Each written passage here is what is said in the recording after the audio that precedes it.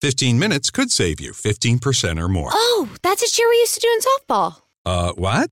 It's actually Geico's. Whenever someone hit a triple, we would wave our bats and yell, 15 minutes could save you 15% or more. But we never got to use it because we would only hit home runs. Annoying. The phrase is from Geico because they help save people money. Geico? Yeah, they were our team sponsor. Geico. 15 minutes could save you 15% or more. And welcome to the First Presbyterian Church of Palo Alto webinars. This is a place where we engage the hearts and minds of academics, artists, authors, and community leaders. My name is Bruce Reyes-Chow, and I'm the pastor here at First Presbyterian Church. The webinar will be recorded, shared on our YouTube channel and IGTV, and posted as part of my podcast, BRC and Friends. Today, I'm very excited to welcome Shonda Rani Jha, the founder and executive director of the Oakland Peace Center. She's the author of multiple books, including Pre-Post-Racial America, Spiritual Stories from the Front Lines, and most recently, Liberating Love Daily Devotional, 365 Love Notes from God, and all around wonderful human being. So welcome to our webcast, Shonda. Good to have you. Such a gift to be with you. Thanks a lot.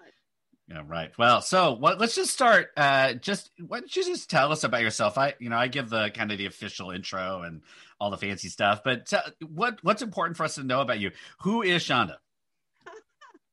So I think one of the things that people find odd and interesting about me is my career devolution, right? My first job out of college was working for a member of Congress. My next job was working for a national religious liberties organization doing lobbying. My next job was working on the staff of the regional ministry for the Christian Church of Northern California, Nevada. That's like our equivalent of a presbytery. So I guess the fancy term would be associate bishop or associate conference minister, whatever terminology you want to use for it. We call them regional ministers. And then I worked for a smaller regional housing justice organization, and then pastored First Christian Church of Oakland, a congregation in a 40,000 square foot building with 10 people in worship on an average Sunday. So people talk a lot about my career devolution, and the work I do is mostly grounded in Oakland, and even more so in a very obscure but fabulous neighborhood, sometimes called the Harry Oak neighborhood, because Harrison and Oakland Avenues are the nearest streets to us. I've never heard that. No, nobody knows the name. Nobody who lives in Oakland knows the name unless you live in the neighborhood. And they're like, that's just fine. Like, and really, if you really want people to know where you are, you're like, you know where the grocery outlet is? And everyone's like, oh, yeah. And you're like, up the hill from there. That's us. Yeah. All right. That's awesome. So for those that are coming in from other denominations and people listening to this, what denomination are you? Yes. Do you come out of? So I'm part of a small denomination called the Christian Church Disciples of Christ. First denomination founded on American soil. We beat the Latter-day Saints by a few years. And interestingly enough, we are kind of a byproduct of the Presbyterian Church. So our founders were part of the Presbyterian Church, and inspired by the tent revival meetings, they decided to build out a movement that was intended to be for all Christians with no barriers. And so now we're at about, 700,000 in membership across the country. So it didn't end up being a movement for all Christians after all. But we're very well intentioned. It's interesting. I've had 2 Disciples of Christ interns in my life, which was always funny because of hearing about the process and how different the Disciples of Christ folks are like in California versus Texas. We're different, obviously regionally as Presbyterians, but not to the extreme. I was like, whoa, like that's the same. Like, yep, that's We're all kind of in that. Well, that's great. And so, are you originally from California, Northern California? Are your roots here, or where did you grow up and all that? Oh, so I did not know that. My father's was from a small village in India. My mother is from a tiny island in Scotland. I was born in England, and we came to the States when I was a toddler. So I grew up mostly in Akron, Ohio, a little bit in Chicago, and have only been in Oakland for 15 years. Okay. Are you still seen in Oakland? Are you, with everything, the way Oakland has changed so much over, like, are you now in this, like, some people see you as, oh, you've been here a long time, and others, are you still new? I mean, where do you fit in kind of the Oakland vibe right now? So this is the interesting thing, is when I first got there, nobody cared about the fact that I hadn't been there very long, because the fact that I was choosing Oakland was a big deal, right? And the fact that I was showing up with people in the community. And about 10 years into my time was when people started saying, oh, people aren't real Oaklanders unless they remember this restaurant. People aren't real Oaklanders unless they remember when this neighborhood used to look like this. Unless you remember that skate rink on East 14th. Unless you still call it East 14th instead of International. I think because a community was under threat, right? And so I've been there long enough that the folks I've been organizing with for 15 years forget that I'm not from there. But if you were to ask them, how long does someone need to have lived here to be a real Oaklander? It would be at least 25 years. Yeah. Well, it is fascinating. Leaving San Francisco and coming to Palo Alto, I mean, it's somewhat similar, right? It's been a great experience for the most part, but there is sometimes this like, you're not really from here yet. And I'm like, oh, okay, whatever. We'll figure all that out. But every area seems to have their totally. Depending on what pressures they're feeling, good or bad. And I think one of the things that I think is really important to think about in relationship to that, I referred to myself as an Oaklander, and one of my indigenous cousins said, we're not Oaklanders. And what she meant by that was, we don't get to claim ourselves to belong to this indigenous land of what is actually Wichin in the Ohlone community. And she was like, even if we had been here a couple generations, this isn't our land. We're guests. And that was what she was trying to convey. She wasn't saying we shouldn't be here. She was just saying we need to comport ourselves as guests. Right. And I think there's something honorable to thinking of it that way. Yeah. We've been starting to have a few of those conversations. And I think those conversations are difficult for churches like the one I'm serving, right, who are fairly established, very social justice minded, because you start having those conversations and then, they're leading towards like, so we acknowledge these pieces, we acknowledge stolen land, we acknowledge all this. And what is that going to mean? What does that mean for us? I mean, and if you're really going to engage that conversation, it's one thing to, set context at the beginning of a worship or do those, which are all great. But then it's like, if you really start diving deep, it's like, oh, okay, if we're not really from here, and how we have become from here is because we've stolen the land and the land was taken from someone else. And we believe that's wrong. Yep. What does it mean? And it mixed in with that is we have stories of ancestors who fled here, or we have ancestors who were kidnapped and forced to be here. That adds even more layers. So we've all got, and the interesting thing that I never hear anybody ask when we get to that point of, but what does that mean for me? Nobody says, how would we go about sitting down with our indigenous family to talk this through? I've never heard anyone suggest that as, we'd better talk with the people whose land this actually is so we can figure this out. Yeah. Right. I think it's just so funny. This was not the planned topic stream we were going to go down, but there we go. This is great. This is why we have some good time together. But no, I think that is important. As we were doing a little research, as we've read a couple of books that I think have moved people to think about this.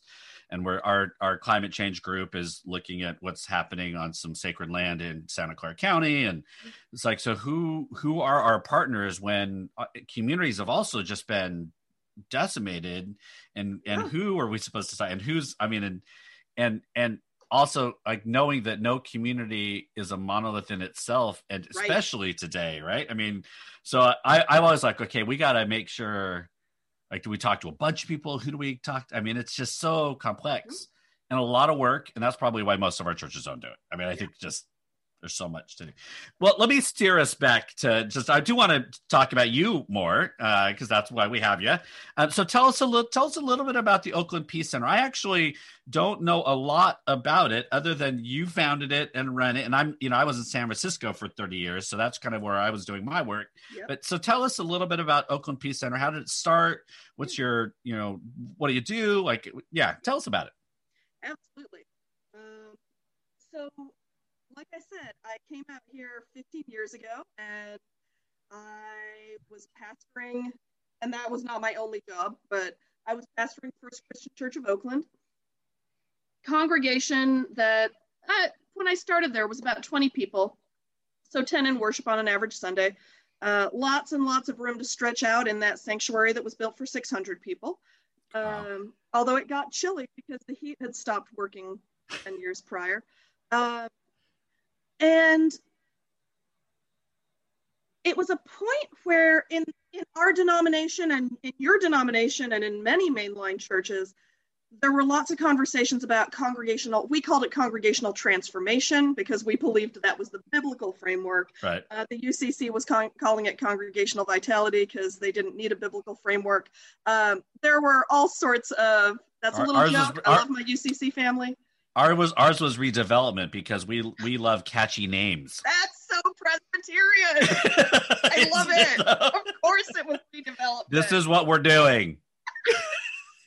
There is a plan. It will be in good order. Just follow the steps. Exactly. You know us well. Ours is very romantic, and like we aspire to it being biblical, but that means there's no accountability or no structure, because when you're accountable to people from 2,000 years ago, what are they going to do if you just make stuff up? No. Where do I send my report? So in the midst of this congregational transformation movement, the assumption was every church wanted to live and grow, right? I did a lot of that work for my denomination, and I'm not sure that's always true. Yeah. And so we had some sideways conversations where we got to the place of saying, we're not sure we have the energy to turn this into a 5,000 member church. But we have some things we care about. And this was a congregation that was what some people would call the faithful remnant. These were the folks who stayed. They stayed with the church, but they also stayed in Oakland. When white flight and the crack epidemic and the rise in violence drove away most of the white folks. And this congregation actually launched a church in Lafayette, which was a wealthy white congregation, and a church in San Lorenzo, which was a working class white congregation. And so the congregation that I got to join was a predominantly Black church, but folks who had been in that congregation for over a generation, 2 generations usually, who had stayed in Oakland. And so when we had the conversation about what is it we want to contribute to this community that is the best of what we have to offer, the answer was peace in the midst of violence. And we didn't have the energy to create new programs. We didn't have the people power to do anything like that. We didn't really have the vision for it, but we had the willingness to reach out to the folks already doing it, the folks who were interrupting violence in the streets, the folks who were doing youth empowerment programs. And we showed up, and for 3 years, we kept showing up and saying, what do you need? And these nonprofits that weren't used to churches being invested in their work were like, and they tested us. They were like, can you hang up flyers for the Silence the Violence event? Can you promote the baseball game where the proceeds go to youth empowerment programs? Can you table at this event for us? Can you work at the Turf Unity Conference so that we make sure no one brings weapons in? And over we said yes, and over we showed up. And at the time, more and more young people were actually joining the church because it was a church that was connected with the community. And about 3 years in, we realized we don't necessarily have any more energy, but we have all this space, and space is at a premium. And so we gathered together about 10 nonprofits doing a variety of anti-violence work and said, we're thinking about turning this building into a hub so that y'all could have cheap rent and actually have connections with each other and could support each other and reduce burnout, which is very real in the work that we do. How does that sound? What would that look like? How would that help you? And that was how the Oakland Peace Center was born. Now awesome. We've got 40 nonprofits, 12 of which have office space in the building, and lots and lots of community events that go on in that space.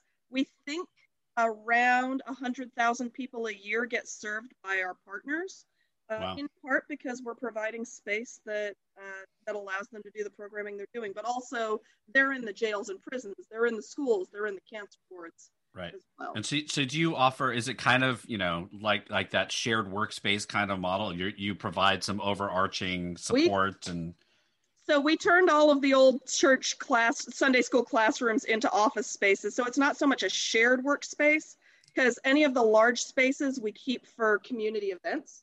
Right. But one of the things that we try to do is bring the partners together with each other, try to provide kind of collective resourcing. We've got some big plans for next year where the partners are actually going to be leading programs around things that nonprofits need support with. We're doing a series on anti-capitalist fundraising. Oh yeah. That's awesome. That's right. So, this is total sidebar. Is First Pres Oakland has a new pastor now. It does. I don't know if you know Matt. So I loved Deb. I love Matt. That congregation keeps lucking out.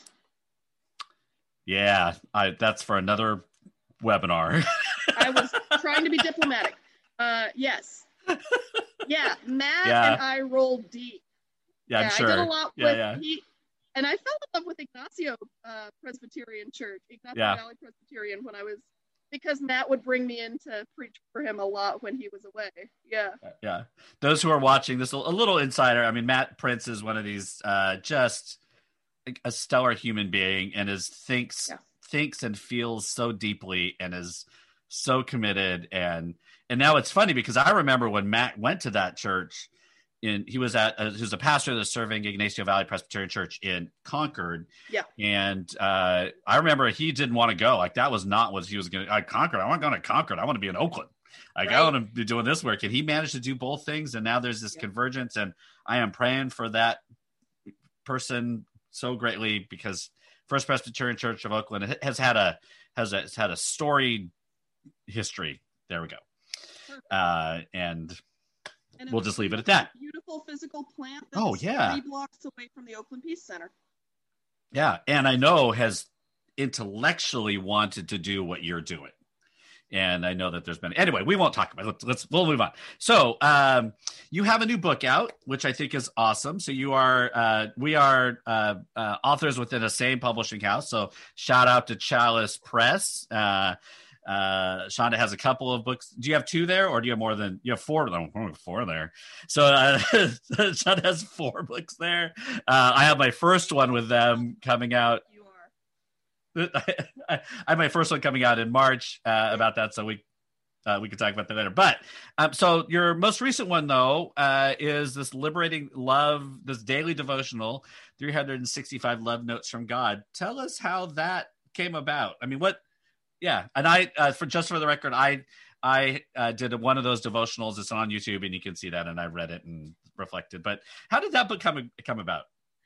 So I was picking up a very, very popular devotional that a friend had given to me, and I was getting ready to take it in and put it on the giveaway table at the Oakland Peace Center.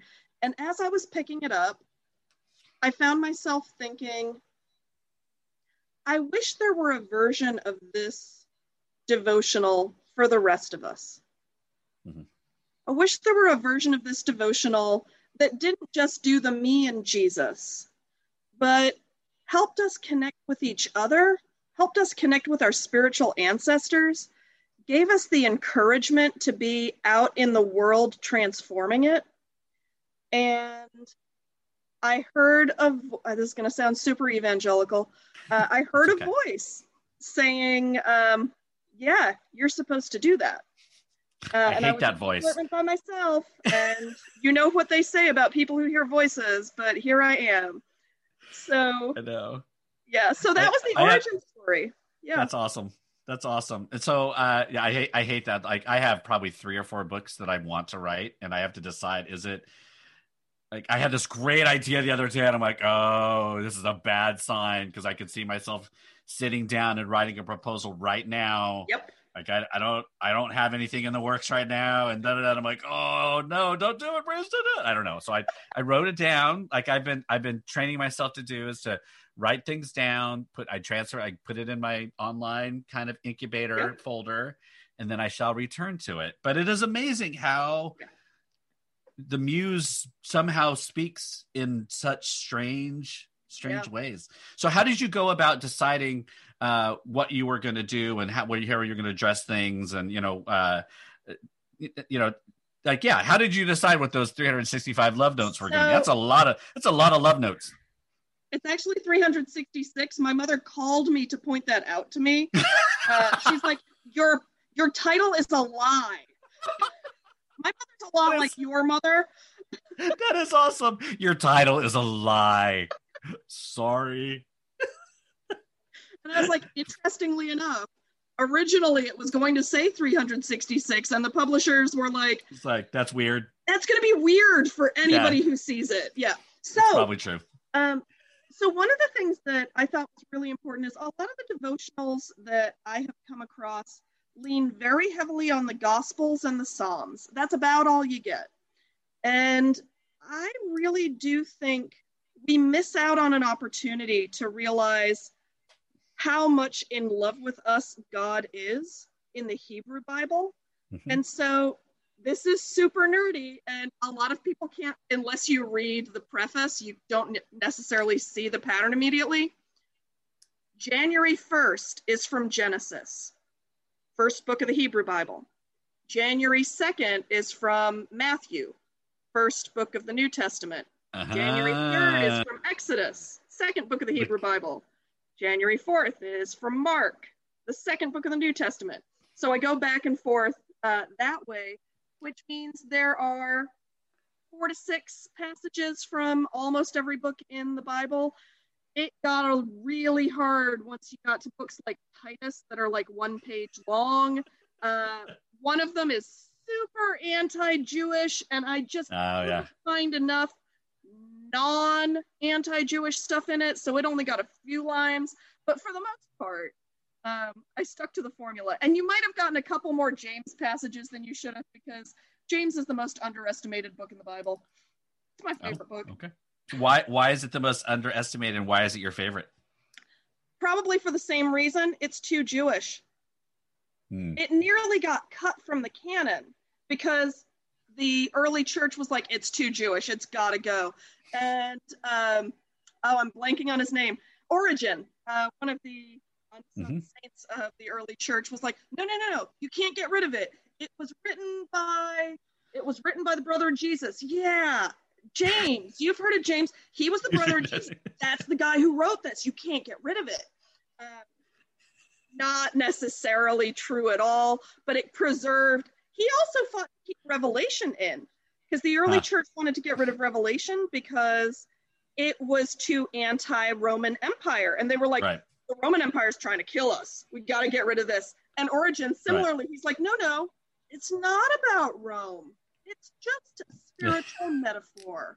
Because he knew that we were going to need an anti-empire toolkit for thousands of years to come. So I feel like that dude had some problematic behaviors, but he preserved 2 of the most important and most underappreciated books in the Bible. Well, there you go. You all didn't know you were also going to get a church history and biblical exegeting of our canon. The nerds are the best people in the world. Actually, yes, I will nerd out for just a little bit because I rarely nerd out. Is that last night, I was reading some Gnostics and reading my favorite, which was The Thunder, the Perfect Mind, which is, my ultimate reading that should be in our canon. And next year, we're actually welcoming Hal Tossig. I don't know if you're Hal Tossig, but he helped to put together the New Testament. He's going to come and talk to us about that. And so I remember reading, I can't read. I wasn't going to read my Coptic and all those kind of things, but I got to kind of go through that. And so yesterday I was reading through my Gnostic, some readings again. And I was like, look at me being all fancy. Yeah, but no, I think it's great. I mean, I feel same with you. How do we get language, prayers, devotionals, pieces out there? And I think this is a time right now that there's some deep yearning for things that are, and again, nothing about having a personal relationship with Jesus Christ. I think it's great. Oh, absolutely. Can't be absent of this communal depth, right? So, but I think you're right. We've never really dived into that from voices and experiences that are going to be so meaningful. So I think that's great. So everybody run out and get it. It's the link is probably in your chat already.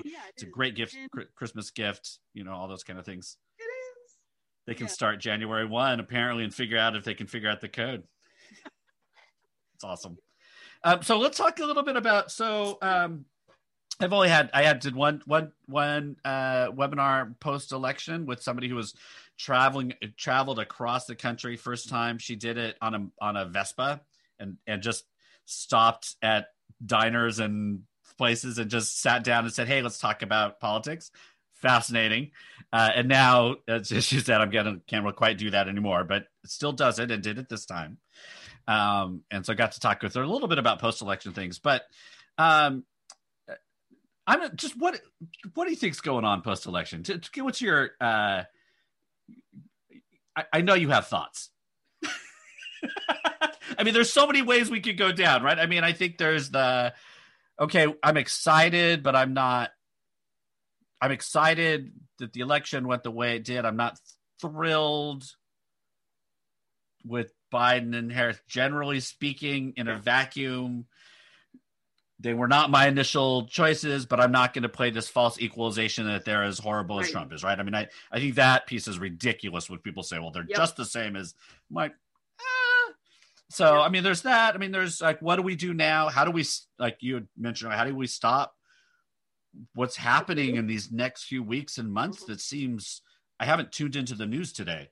It just feels like every day, it's shockingly so, we can still be shocked. Like, it just feels like, how can I still be surprised that stuff is happening? Like, this makes no sense. So what are you thinking about these days about the election and our current state of the presidency? What are the things that are at the top of your mind? So I think two things are really important to remember. And I say this kind of shifting into community organizer here. 70 days is a long time. All around the world, poverty is stealing choices from kids. It's time to give those choices back. Introducing Chosen, World Vision's new invitation to sponsorship. For the first time, kids have the power to choose their own sponsors. Now the choice is theirs. The choice to take hold of their future, and even the choice to step into a life-changing relationship with you. Learn more at worldvision.org/chosen. When you have a problem, Fox 12 gets you answers. The violence continues. When crime hits too close to home, we want to make sure your voice is heard. We're listening and ready to confront your problems head on. How can Fox 12 help you? Tell us at kptv.com. And we've seen that because within the past week, people have been fired from the EPA. People who were trying to keep this administration in check from the military standpoint have been replaced with people who are more loyal to the current administration. 70 days is a long time. And so the notion of being vigilant, I think, is really, really important. The other thing is, and this is as a faith-rooted organizer, I think it's important for us to remember, and so one of my mentors is the Reverend Phil Lawson. He's the younger brother of James Lawson, the legendary civil rights leader and pastor. And Phil and I used to work together on a lot of housing justice work. And when we won a big victory, he would say, congratulations, celebrate, but this wasn't the end goal. Right. Housing everybody wasn't even the end goal. The end goal is beloved community. And when we lost, he would say that hurt. It's okay to grieve, but remember that this particular piece of legislation wasn't the end goal. The end goal is beloved community.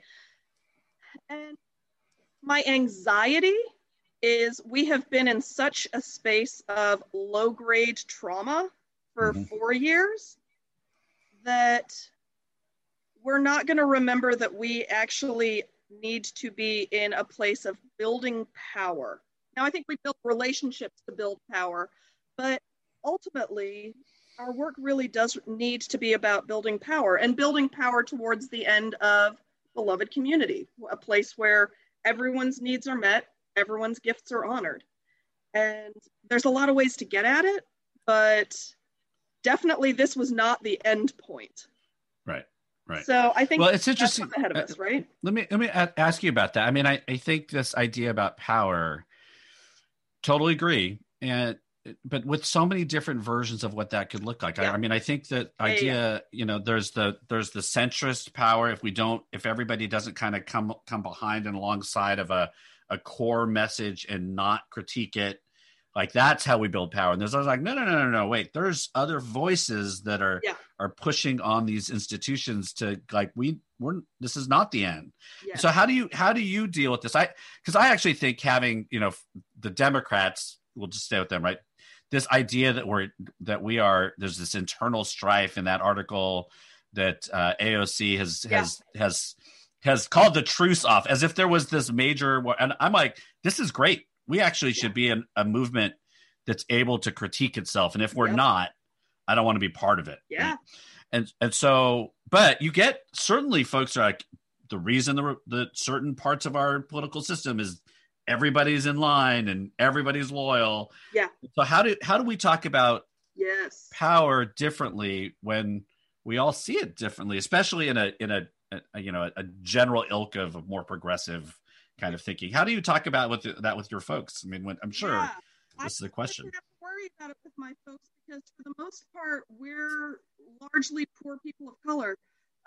And so it's not as hard a conversation. Don't get me wrong. That doesn't mean there's no monolithic community, right? Sure.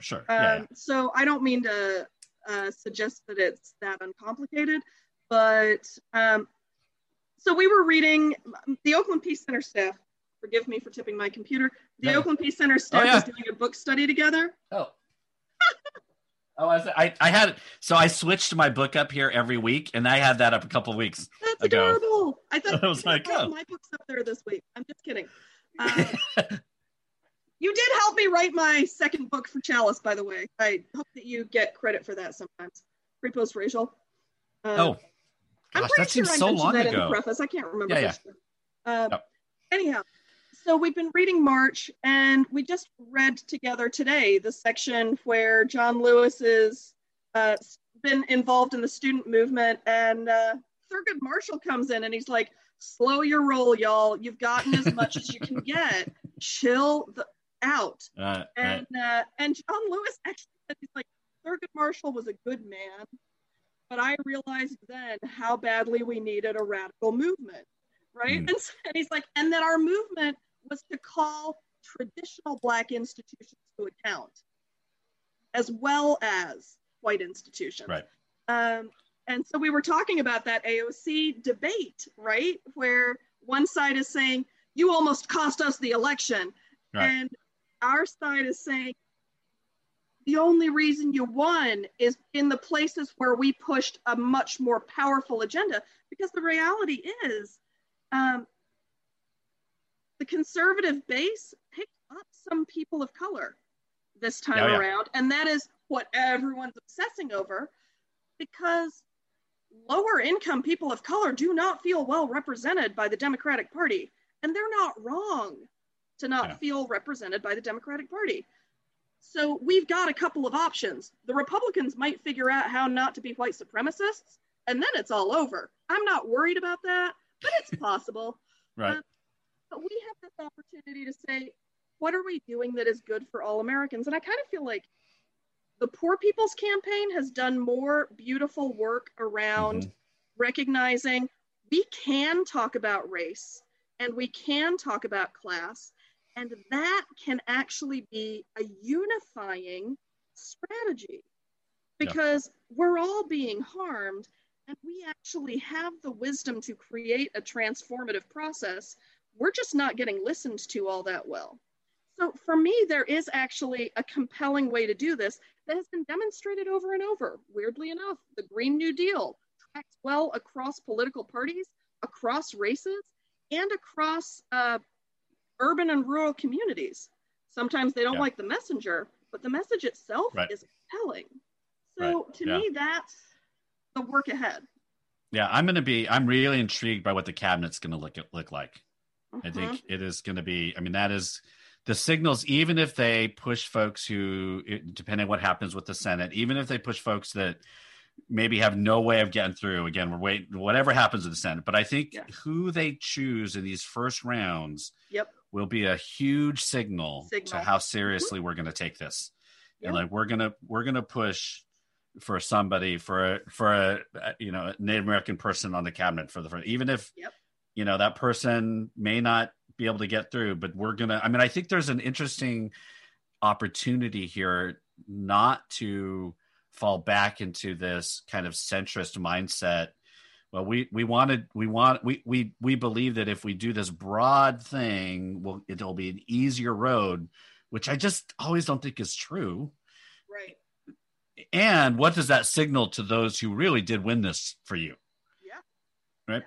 So, I think it is going to be fascinating to see how that all goes, for sure. Worth acknowledging that the local work really matters. Oakland City Council is the most progressive that I think it's been ever.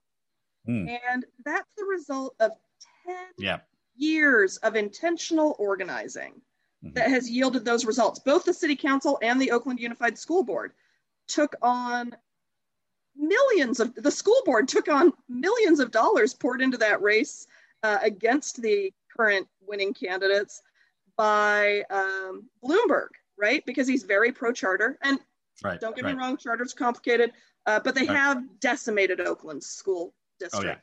And so to pay attention to the local is what yields us those results at the national down the road. And if you're unhappy with the two-party system, there are folks working to get the Working Families Party established here so that we have some viable options 4 or 8 years down the road. So if you're unhappy with the two-party system, now's the moment, not in 3 years and 11 months. Now's the moment to start paying attention to what alternatives are out there. Yeah. I tell you, I am in a, and I'll be somewhat politic. I'm in a different land now. And one of the things that we did as a church is I interviewed 9 of the 10 city council candidates, which was really quite fun. It was a good way for me to get to know people and all of that. And, as we were getting our ballots ready and all those kind of things, our family sat down and did our own little voter pamphlet, and none of our city council people got elected. Not a one. The next 10 years. I feel like we're like, okay, we can. Yeah, you did. I was like, okay. It was like, oh man, it's like, good reminder. It's cool. Everybody, and again, it's this like left and lefter. Like it is all this spectrum, but still, we're like, all right, there we are. And city school board, 2 of our 3, and our third person didn't. I don't think she got on. She was very tight for the 3rd, 4th, and that's Katie Kazi, who'll be on the webinar next week. So Katie is going to come on. So because I love the fact that I arrived at Palo Alto a year and a half ago. And people are like, how did you get all of these candidates to say yes? And I'm like, I asked. Yeah.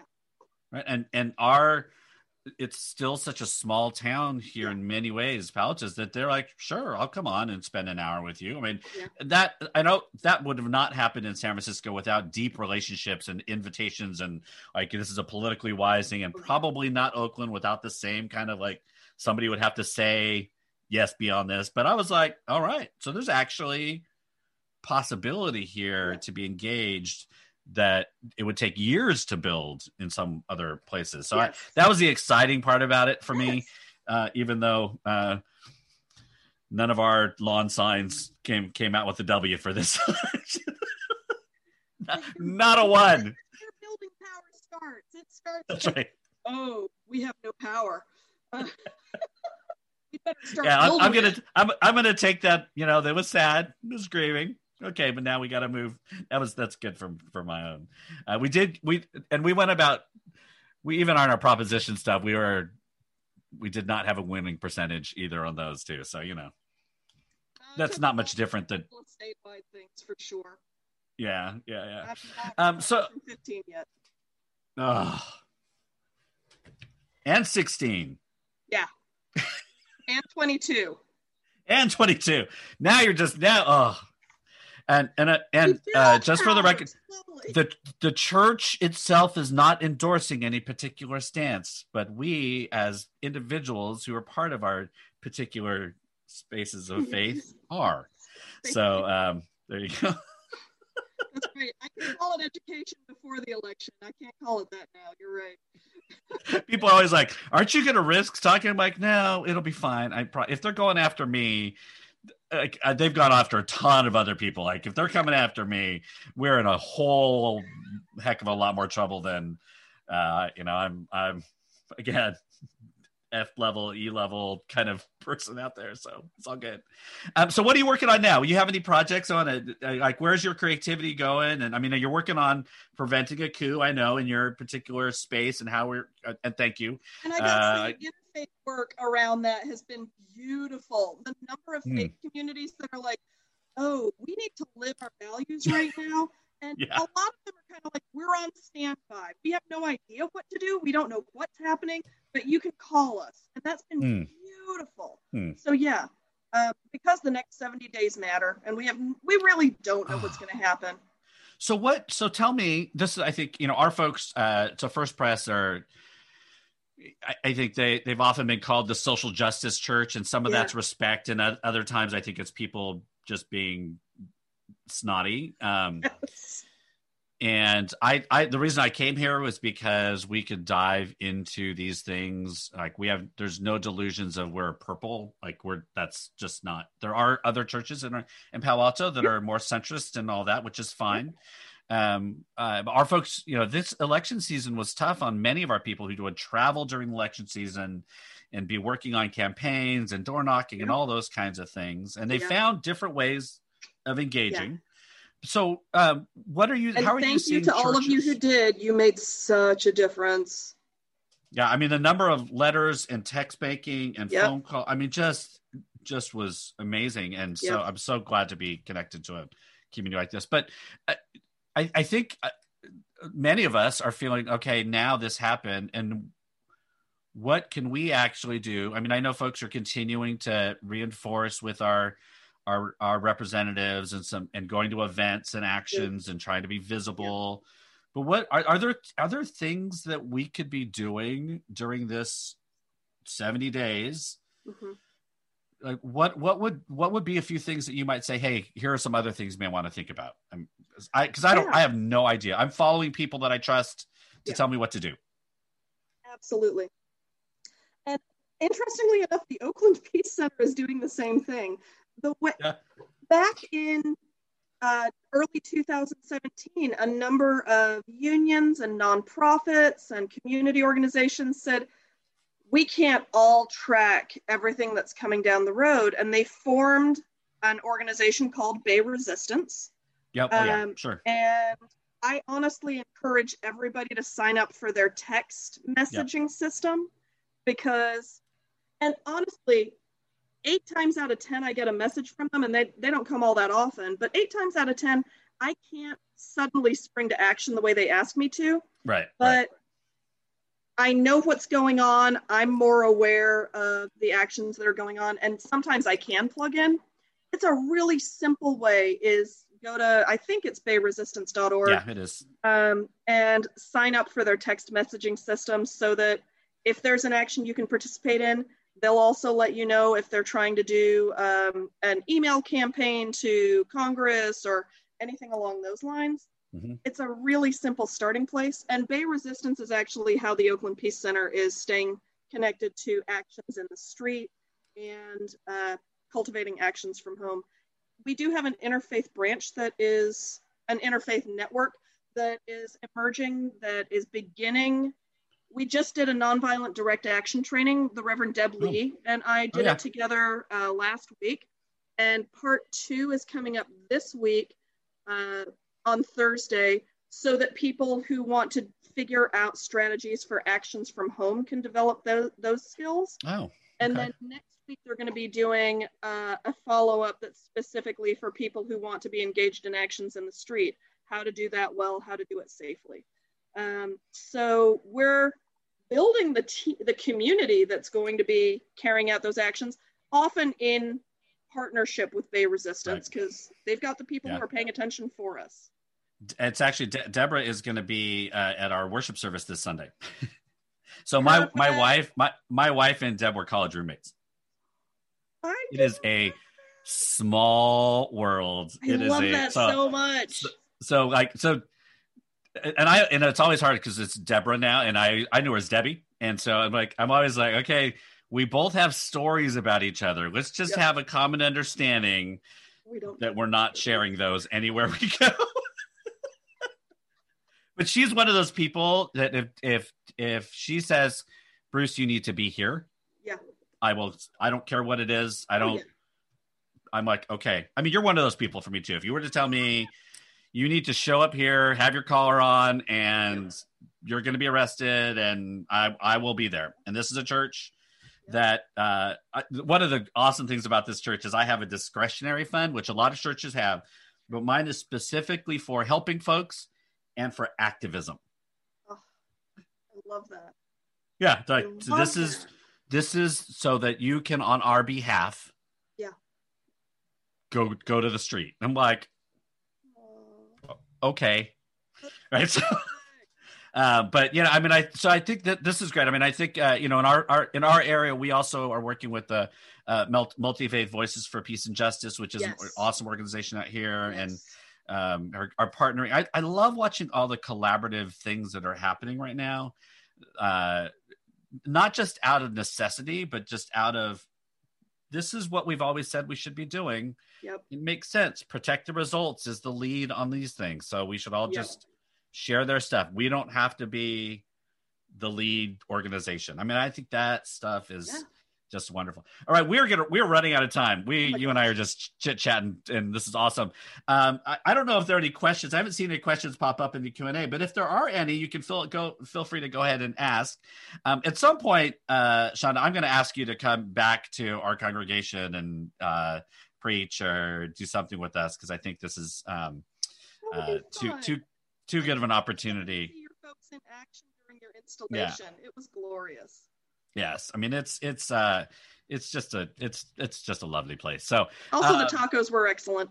The tacos were excellent. When we did another event after that, and we're getting the same tacos. Like, it was. That's the hard part. Like, I hope that I don't know what those folks are doing now. I just, as you brought them up, I'm like, those are those kind of organizations. It was a family run thing. Yep. I don't know what I got to figure out what they're doing. But yes, the tacos. That's really, this is a good humbling experience, because whenever anybody ever talks about that installation, everybody just basically goes to the tacos. That's really anything anybody remembers is like, oh yeah, I was there. How we can unify people. Now we know. That's right. They're like, I was there. Tacos were awesome. Like, yeah, and the service was cool, I guess. Whatever. Okay. I want it noted, I led with the community and the worship. That's true. And then went to tacos. That's awesome. All right, as we end our time, any questions for me that have come up? I don't know. They don't have to be, but absolutely. Okay, if we've got a couple of minutes, yep. I've been really, really inspired by your willingness to speak out of this weird third space that we as Asian Americans inhabit around racial justice. And I was such a fan of But I Don't Think of You as Asian, your book that had come out about 10 years ago now, 8 years ago. That was why I reached out to you to be like, hey, you've already done this book. How do I do something different? And you have been on this journey for a long time. I wonder what has shifted for you since writing that book in your understanding of racial justice and the faith community. I wish I could rewrite that book. Oh, don't we all? Any of us who have written about race? Yeah. Oh man, so I don't want to take away from myself, and this is not trying to be self-deprecating, but it is fairly weak now in comparison to the stuff that's coming out now. I mean, there is stuff coming out now that I'm like, oh, that's the book I wanted to write. Right. That's the one. And again, I think there's helpful things in it, all that. Yeah. And it was my first one doing the process. Like, I wish that wasn't my first book. Like, because I just think that when you go through it multiple times, you get better at understanding how you write and what you do. So like, it's not even that, and I say this, it's not even that as good as I really feel like it could have been even at that time. And I wish, so I've learned, so there's multiple layers of this. One is just the process of writing and getting your thoughts down that is, I hope, matured and will be better each time. But I do think I think we are in a day now where folks can take language and challenge more so than they could then, or I was willing to admit they could then. This was never going to be none of the books on race are for folks who think racism doesn't exist. I mean, they're not going to pick that up. Right.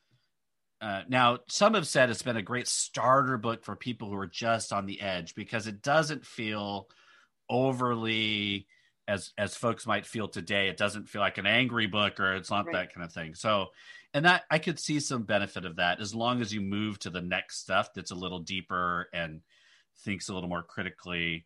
I mean, mine, it was really a very surface light kind of go across these things and really look at microaggressions in a way that help us shift the way we behave with each other. So I think that is consistent.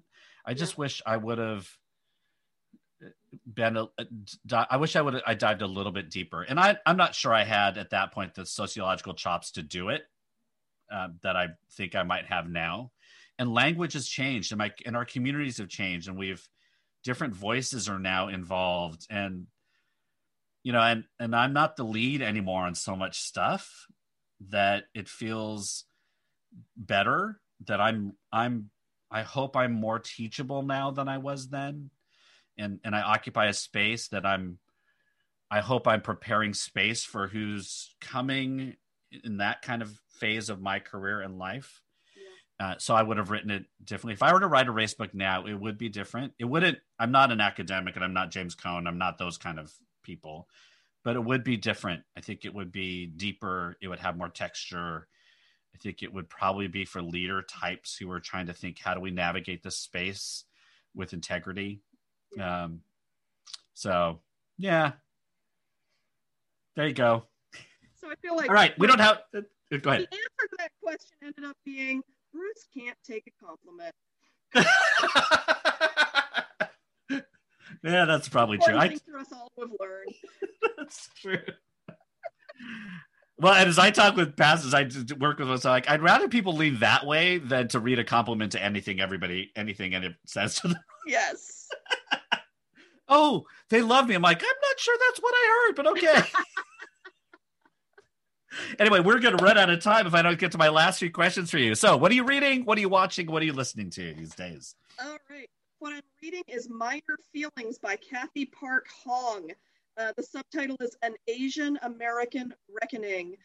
In this moment where people are wrestling with questions of race. Often Asian Americans get left out of that conversation. People assume they know about us. They assume they know our experience. They assume that we're doing just fine. And Kathy Park Hong helps me feel seen, but not necessarily always in the good way. It's a powerful, brilliantly written book. So that's what I'm reading. Okay. What are you watching and what are you listening to? I am watching, this is too on brand and I apologize, but I just binge watched a TV series on Hulu called Woke. It's about and by my favorite cartoon artist, comic book artist, Keith Knight. And it's a great show. It's a great TV show about a guy in San Francisco who's trying not to be too black, and then has a confronting experience that helps him realize he needs to own the black experience and call out white supremacy. It's great. All right, and what are you listening to? My theme song right now is the song "Liberated" or "People Get Liberated" by, I don't know if she pronounces it Dej or D-E-J Loaf. No idea. But it is the song that I use as my dance break every time I get the chance. It's fabulous. All right. That's awesome. I'm so thrilled to have sat down with you today. So thank you all for joining us. Remember, you can watch or listen to previous webinars and register for upcoming ones by just visiting our website, fpresspa.org. Remember, we only have one more before the end of the year, and then we're going to take a little bit of a break. In the meantime, you can connect with Shonda at shondajah.com. You can find them easily there. And on Twitter, it is Pastor Shonda. And on Instagram, it's Shonda in Oakland. So you can connect in all those places. You can always connect with me on all the social media platforms at B. Reyes Chow. Please be sure to follow and connect to First Presbyterian Church of Palo Alto on Twitter, Instagram, and Facebook at FPC Palo Alto, and subscribe to our YouTube channel by searching for First Presbyterian Church of Palo Alto. Thanks to Derek for helping out. We have one more, Derek. Thank you for being here, for helping on the webinars, and thank you, Shonda, for sitting down with me today. I hear rumors that Derek's going to be carrying the Liberating Love devotional, so y'all should buy it there. That's right. Make sure you get to Reach and Teach. Shonda's books will be there. Fits right into Reach and Teach. Again, thanks for joining us. Next week, we have our final webinar of the year, and I'm really excited. Katie Causey is going to be on, and Katie was a candidate for Palo Alto School Board, is from Palo Alto, and has a really kind of a cool story about how she's moving into public service. And so we're going to sit down and just for you all know, I don't think that race has actually been called yet. So Katie has been sitting in fourth place, just under the third spot. So who knows what's going to happen by the time we talk with Katie on Wednesday. So I hope you all can join us for that. Until then, thank you for being here. And again, thank you, Shonda, for hanging out with us today. All right. Take care, all. All around the world, poverty is stealing choices from kids. It's time to give those choices back. Introducing Chosen, World Vision's new invitation to sponsorship. For the first time, kids have the power to choose their own sponsors. Now the choice is theirs. The choice to take hold of their future, and even the choice to step into a life-changing relationship with you. Learn more at worldvision.org/chosen. 15 minutes could save you 15% or more. Oh, that's a cheer we used to do in softball. What? It's actually Geico. Whenever someone hit a triple, we would wave our bats and yell, 15 minutes could save you 15% or more. But we never got to use it because we would only hit home runs. Annoying. The phrase is from Geico because they help save people money. Geico? Yeah, they were our team sponsor. Geico. 15 minutes could save you 15% or more.